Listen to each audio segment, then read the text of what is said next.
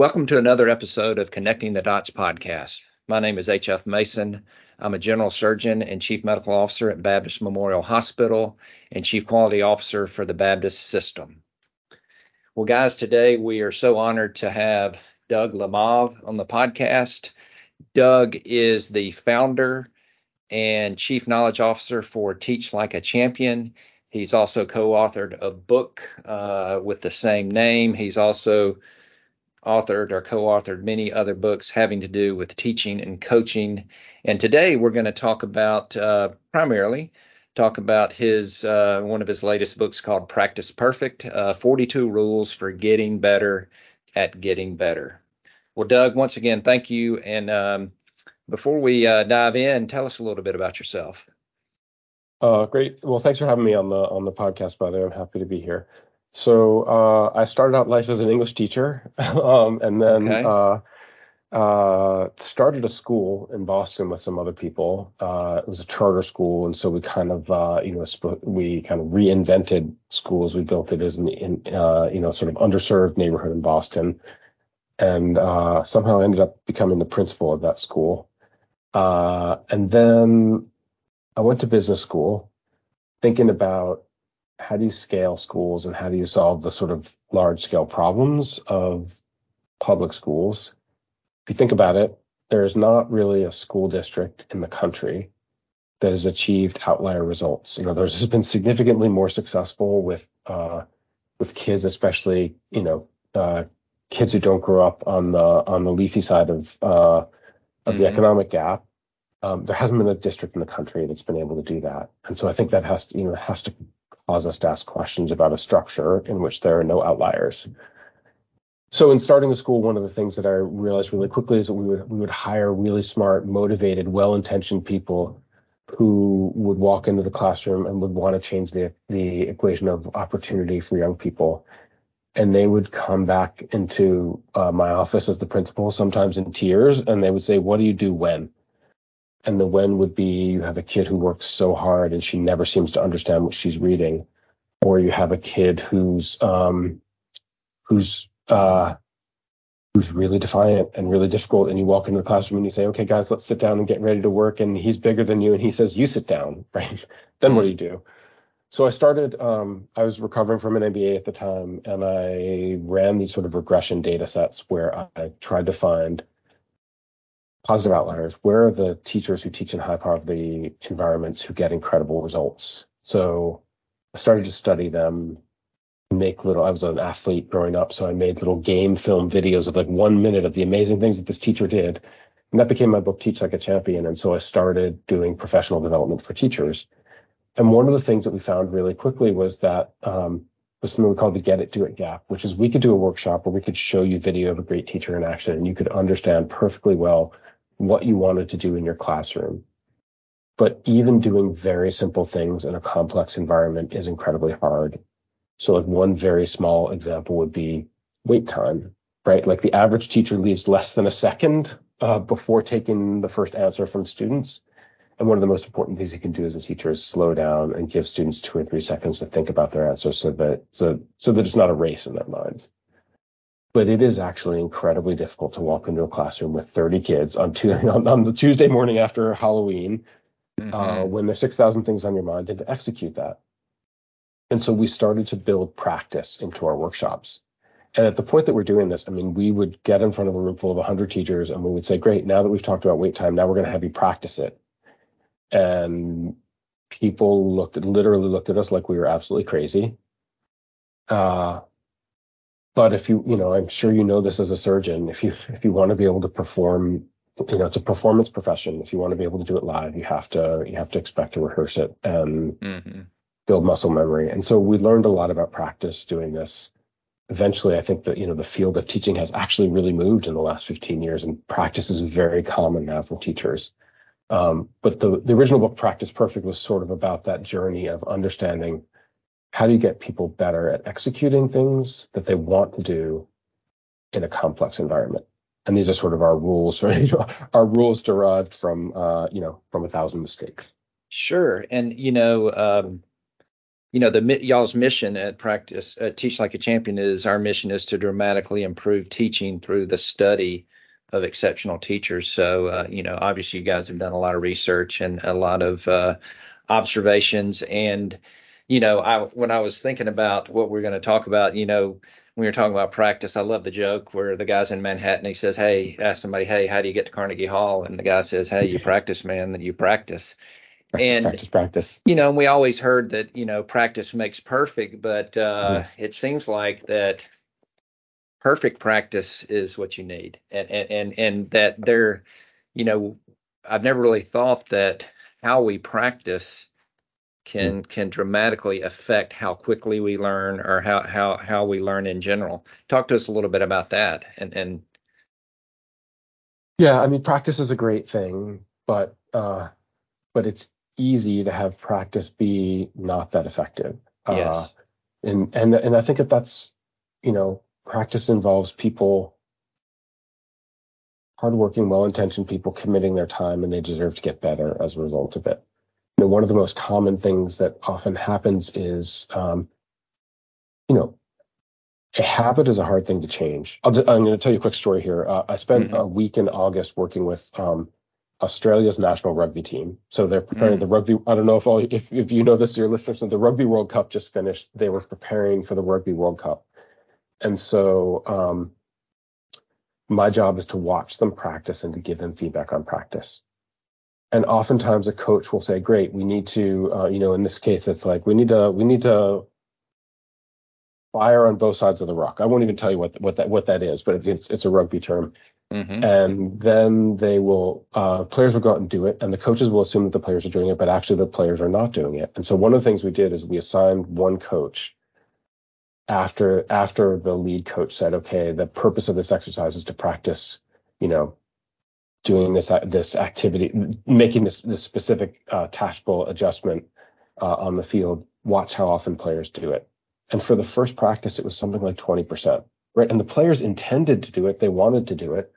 But as soon as the ball started moving, right, they're distracted by the ball and they fell back into their old habits. And so, we just came up with a very simple fix on this, which is they would play for 5 minutes and one coach would just be counting how often and who did this action successfully. And then he would feed that information back to the coach, and the coach would say, pause, I know we're working really hard at this, but we were 20% there. We need to be more attentive to it. Even having the players talk about what's keeping us from doing it. And go, great, let's focus on it a little bit more. The next time it was 40%. The next time it was 60%. But it's actually stunning how often people practice doing it wrong, or people simply don't practice doing the thing that you ask them to do. And as a coach or a teacher, your working memory is so strained paying attention to what am I going to do next. And there are 30 people in the room that you can simply fail to see that the quality of practice is actually very low, and I'm more deeply inscribing poor habits. But I was thinking is that you're talking about, these rugby players practicing, and, that's a physical skill. Yeah. We talk on this podcast, we talk a lot about leadership development, and leadership is a skill that can be developed and be practiced as well. When you're thinking about practice and improving the way you practice, do you approach it differently? Yeah. Whether it's trying to hit a baseball or hit a golf ball versus, trying to get better at public speaking or get better at holding that, a monthly meeting with your one-on-one. Yeah. You absolutely do. I mean, I think, one of the primary distinctions I might make is between explicit and implicit learning, which is like things that you're intentionally thinking about doing. When I'm running my meeting, I want to make sure that I begin by asking people questions, right? Like that's different from a habit like I want to change the position of my elbow when I'm suturing during surgery, which is something that I don't actually think about, right? And so there are, yes, you would want to adapt your practice design, but I also think that there are principles of cognitive science that inform all sorts of practice that are easy to overlook, routinely violated, and critically important. And maybe I'll do one of them. I think is just one of the most important factors in any learning environment um, is the relentless influence of forgetting. We rarely think about this, but we have forgotten almost everything that we've learned in our lives. Hmm. And if you doubt me, have children, wait 15 years and try and help them with their history homework, right? Or their math Yeah, homework. or algebra. Yeah, exactly. And so one of the things we know is that at the end of a practice session in something, you will get a false positive because people will have in their working memory the thing that they've been practicing, and they will be able to do it well. And then they will leave the room, and the most inevitable force in learning will start to occur, which is forgetting. And an hour later, they'll remember half of it. And a day later, they'll remember a third of it. And 6 days later, when the meeting rolls around and the thing that I thought we were clear on happens, we will remember only a fraction of it. And so one of the most important things in learning is what I would call spaced practice, which is there's almost nothing that you can learn in a single iteration. Right? This is like this. I think this is a little bit of like an earth-shaking realization, especially not to go back to sport constantly, but I talk to professional coaches of professional athletes about this all the time. They'll install something about their game plan. It's an NBA team. At the end of practice, they will see guys doing it, and they'll be like, "Great, we all understand what our pressing defense looks like." And what they don't factor in is the inevitability that they're going to start to forget, and that in order to build it into long-term memory. And by the way, a cognitive scientist would say that the definition of learning is a change in long-term memory. That unless something has changed in long-term memory, nothing has been learned. And so I can talk about something in the moment and appear to understand it, but unless it changes in my long-term memory, it's not useful to me. That in order to change long-term memory, I have to allow for forgetting to begin to occur and then come back to something and force people to bring it back into their working memory. And when they do that, by the way, a good definition of working memory is like your conscious thinking. If you're consciously thinking about something, you're using your working memory. Mm-hmm. So just thinking about the role of repetition, if I had a practice where I practiced something, I practiced slowing down my public speaking and trying to speak at a slower rate for 45 minutes. That would be helpful. But what really builds long-term memory is having to practice again after a period of forgetting. And so the repetition would be much more productive if I did it for 15 minutes and then paused and did something else for an hour and came back to it. During that, that time when I did something else, I would have forgotten a lot about speaking slowly, and then I'd have to think deeply about it. It would encode it better, and then maybe I come back a day later, and 3 days later, and this spaced practice, spaced retrieval practice, which is bringing things back into working memory after a period of forgetting, is actually the key to building long-term memory. And so that influences how I have to plan. Like, it would be great if we could sit down and talk about something and practice something once and have it change our behavior, but generally speaking, it doesn't work that way.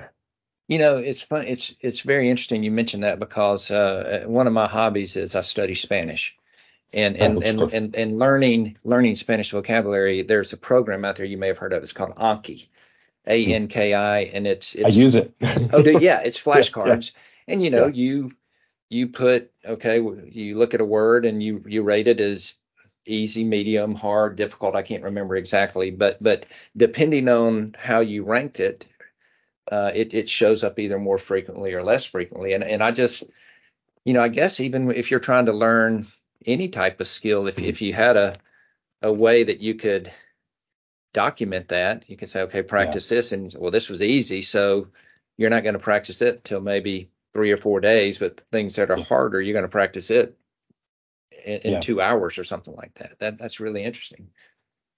Can I just talking a little bit more about like designing practice around what we're trying to learn? I think the process of transfer, which I would define as the thing that I practice showing up in the game, the game being a metaphor for the meeting that I'm trying to run, the surgery that I'm doing, et cetera, that whether what I practice shows up in the performance environment, I think is governed by two factors. One is encoding strength. How well do I understand the thing that we're talking about? And retrieval strength, which is how easily can I find my memory of it in a complex setting when I'm under stress and there are distractions. And when people forget or when transfer breaks down, it could be either one of those or both. And it's actually hard to tell whether it's encoding strength. Did people not really fully understand what we were trying to do and what the plan was? Or did they just forget it under pressure because they hadn't done enough retrieval practice? So one of the things I often talk about with teachers and coaches is I think you want to design slightly differently, whether you're focusing on encoding or retrieval. So when I'm focusing on encoding and my goal is to have people understand the thing that they're trying to do, probably want to go slower, ask more questions, have it be a thoughtful environment. I would probably want what I would call blocked practice, which is a sustained period of time focused on this individual skill. And when I'm working on retrieval, which is now I know something, but I realize that that's only a small part of transfer. And now I have to be able to pathway to recalling that memory has to be really well encoded in my mind so I can find it quickly under duress in a second. And I see a visual cue and it reminds me of the thing I know how to do. In that case, I want practice to be messy and loud and fast and less predictable. And so rather than doing blocked practice, like half an hour of deep reflection on this topic, I might go 5 minutes on the topic, then go to something else and then come back to it, and then go to something else and then come back to it so that it's constantly unpredictable. So like a good example of this was talking to a coach in the NBA. When he's installing the offense, he was asking me whether they listen to a lot of music when they practice in the NBA. And I know that doctors aren't listening to a lot of music when they're practicing things they're trying to improve. But I think sometimes in the operating room you listen to music, but it just depends on what's going on for sure. I think the metaphor will become clear here. They listen to a lot of music, and his question to me was, should we be listening to music while we're practicing? And I thought that's a fascinating question. And I think this answer could have been wrong, but my answer is when you're working on encoding, no, you shouldn't. Because what you want to do, one of the biggest drivers of encoding strength is attention. Am I able to focus exclusively on this topic and eliminate distractions? So when we're explaining what the movements are in this offense and what my roles are and my responsibilities are, I want absolute attention and focus, no distractions. But when we're working on retrieval, which is we all know the actions, but it's actually really hard to do them under complex circumstances. Now I do want music because the more distraction, the more sort of chaos to the environment, actually the better from a retrieval standpoint. So when they're working on encoding, everyone is focused, everyone is listening, they're all gathered around. When they're working on retrieval, they're like 3 guys on the court, they're all working on different things. There's music playing, there's shouting, there's lots of distraction, and that causes them to have to struggle more to retrieve. And so I think one of the first questions that we should ask about practice is, am I working right now on encoding? Am I working on retrieval? I don't know if you're familiar with the science of interleaving, but interleaving is sort of, I don't know, it's cognitive scientists would describe interleaving as, I'll give you sorry for all the sports analogies. No, that's okay. Batting practice in Major League Baseball. For years, batting practice was almost exclusively block practice, which is you would hit 20 fastballs and then 20 curveballs and then 20 sliders. Mm-hmm. If you're trying to hone what your swing looks like and level your swing plane and shorten your swing, that is an effective activity. But if you're trying to prepare to face a major league pitcher when you don't know what the pitch is going to be, on the 8th fastball, it's a fastball. You are not preparing yourself to retrieve. And so what you want to do is go to serial practice, which would be fastball, curveball, slider, curveball, fastball, slider. The unpredictability, forcing myself to recognize the pitch and respond to it is part of what prepares me for a performance environment. And so interleaving is the idea of shifting activities, going from fastball to curveball and back to fastball.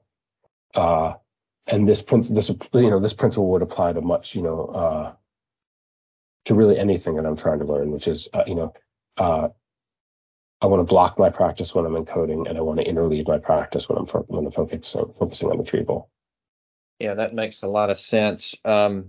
Which is kind of the idea behind flashcards, by the way, which you were also mentioning, is why flashcards. There's a recent study, by the way, that compared flashcards to a lot of flashcards remain the best, the most proven method for factual recall.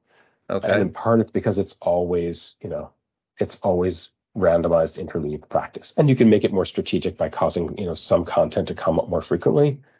But self-quizzing is the best tool for building memory. Mm-hmm. While we're on sports, you think about the great coaches, whoever that might be. It seems like one of the common things that they always did was they truly focused on the fundamentals. Mm-hmm. They whatever they were doing, they broke it down into the fundamental moves or fundamental Yeah. whatever.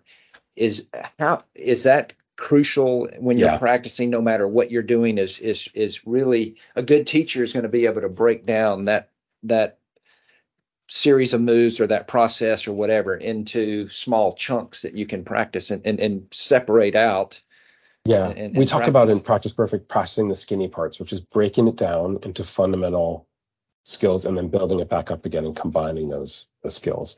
And I think one of the hardest parts of teaching and coaching is what we call the curse of expertise, which is the better you are at something, the more you're unaware of what's challenging to a learner for whom it's not as intuitive, or even what the component parts of what you do are. Mm-hmm. You're very good at something. You're not often you're good at it because it's intuitive to you, and you're not necessarily aware of like, what's my footwork here, or what's my cognitive process here. You just kind of do it.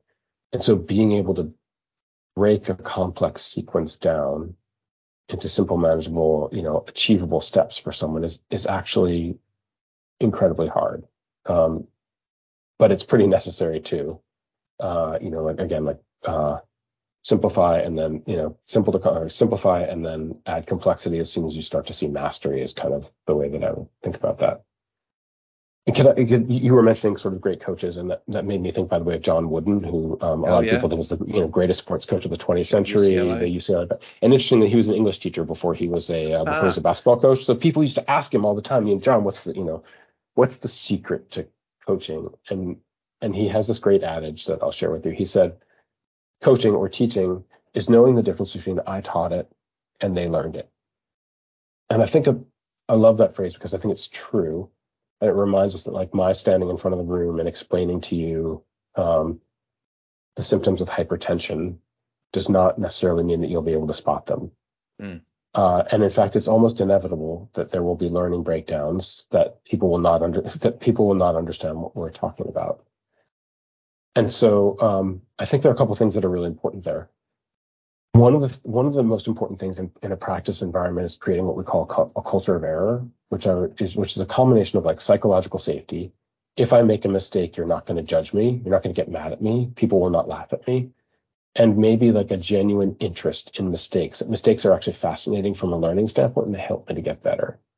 Because, the pianist Jeremy Denk has this beautiful quotation where he talks about, like, while the teacher is teaching, the learner is often trying to disguise his lack of knowledge. He's trying to pretend that he knows more than he does because he must please the teacher, or because he's embarrassed, because his identity is wrapped up in the fact that he's an expert and he doesn't want to be revealed to actually not know things. But if we can create a culture of error where people are comfortable and even interested in being wrong, then and they share their mistakes with us, then suddenly it is 10 times easier to understand this gap between I taught it and they learned it than if people are hiding it from us. And the other thing that causes us not to be aware of the gap between I taught it and they learned it, which is basically people learning things being unsuccessful, is working memory overload for the teacher, which is there's so many things to think about that it's hard to see accurately what's happening in front of us. And I often start workshops by showing this video of, like, it's like a moonwalking bear video or like an invisible gorilla video. You might have seen these on the internet somewhere, where like someone will show you a video, they'll distract you, two teams playing catch the ball, count the number of passes the team in white makes, and during the video, like a gorilla walks across the street and nobody sees it, right? Because we operate with this illusion that you can process everything in your visual environment at once, that you see everything that happens in front of you. But this is an illusion. You only see a small fraction of what's in front of you. And so I think one of the most important things for teachers and coaches to do for practice is to prepare to see better. And one of the things that I read this a book by a group of cognitive scientists about this idea of, like, the illusion of attention, And they say the best way to prepare to see well in the environment is to plan for what you want to see and plan for unexpected events. So when we have someone prepare a practice session, we ask them to do two or three things that are really important. The first thing is just to like write out an exemplar, which is what do I want to see the person who's practicing doing that will demonstrate world-class quality. There's a lot of research around this. Atul Gawande has that great book, The Checklist Manifesto, Sure, about a lot of it's about like how important checklists are to medical doctors, right? It's a great book. It's such a profound insight, which is for a complex skill, I can't keep everything in my head. So if I write down what I want to see, it's much easier for me to diagnose whether it's there or not when learners are executing. And the second thing that we ask teachers to do is to plan for error, which is to anticipate and write down the 2 or 3 most likely things they think that learners will get wrong. If I plan them in advance, I'm more likely to see them when they happen. And if I've thought about it a little bit, I'm more likely to take action in response to them. And so I'm less likely to just have a moonwalking bear and miss the mistake. And the third thing that we suggest that people do is have a piece of paper in front of them or some sort of pad or clipboard in front of them where they're just like tabulating results, which is, this is basically what we did with the rugby team, which is how often do they do the thing that you want them to do? And what mistakes are they making? So when I stop, I can say, great, watching you practice, we did a really good job with this, but we're struggling with that. So now, to your point about now let's break it down. Now let's focus on this part of the execution specifically. Because there's so much information coming at you when you're watching people practice. When I was an English teacher, I used to tell myself that I was taking mental notes on what my students were doing in class. But in a complex environment with multiple people practicing an activity with multiple steps, the idea that you're taking mental notes is self-delusion, right? You have to be tracking the data and tabulating it and almost building a little histogram. And so one of the things that a good coach should always be writing things down and taking notes on what practice participants are doing so that he or she remembers everything he's seen, because he or she has seen, because otherwise you will forget most of what you observe while you're observing people practicing. Sure. One thing I wanted to talk to you about that's pretty fascinating to me is whether it's, primarily when I think about this, I think about it in coaching and sports, but a lot of the great coaches never even really played the sport right. that right. they, like I think about Lou Holtz, he was at Arkansas, he was at Notre Dame. That guy probably never played a down of football in his life, but yet, there are people who, their teaching skills or coaching skills that not only can they not do it now, but they probably have never could do it well. Talk to us a little bit about that. Yeah, well, it's interesting because I think it's very true. And maybe there are two sources of that phenomenon. One is the curse of expertise that I was talking about, which is like, you're a great football player and a lot of things that you do are intuitive, and this process that you described, like breaking a skill down into its component parts, the more intuitive to you, the harder it is. Or let's just say it's a totally different skill to be able to analyze it and say, what are the things that have to happen here? And so I think that's one big part of why experts are often not the best teachers. But also there's a difference between, content knowledge and delivery, right? Like, this is typical in the sports world, which is people get hired to be coaches because they were successful. But that doesn't mean you know anything about teaching it, right? Sure. And for the most part, just telling someone what I want them to learn is not sufficient to get them to learn it. They have to produce the idea. They have to talk about it. And so, and this is why I think the craft of designing practice and the craft of teaching is so important, which is it's a totally different skill set that you have to learn. Sure. All righty. Well, Doug, we could sit here. I'd love to sit here and talk all afternoon, but we're coming up on our half hour mark. Listen, on behalf of Baptist Memorial Healthcare, we certainly appreciate you being on the podcast. Now, one thing I do have is the Coach's Guide to Teaching. Is it newer than Practice Perfect?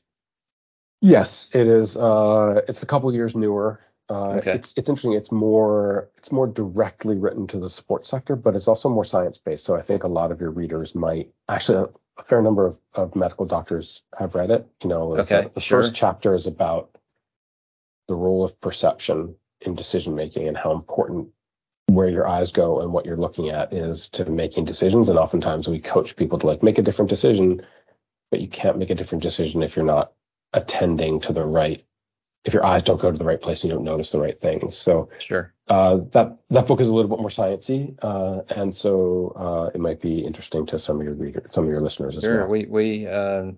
We like to get really nerdy sometimes, so but sometimes the more nerdy the better. But anyway, Practice Perfect and the Coach's Guide to Teaching can be found wherever you shop online for your books, and the website is Teach Like a Champion. I highly recommend it. There's a lot of free resources on that website as well. Well, Doug, once again, thank you very much. Thanks for having me on. I really enjoyed it. Alrighty.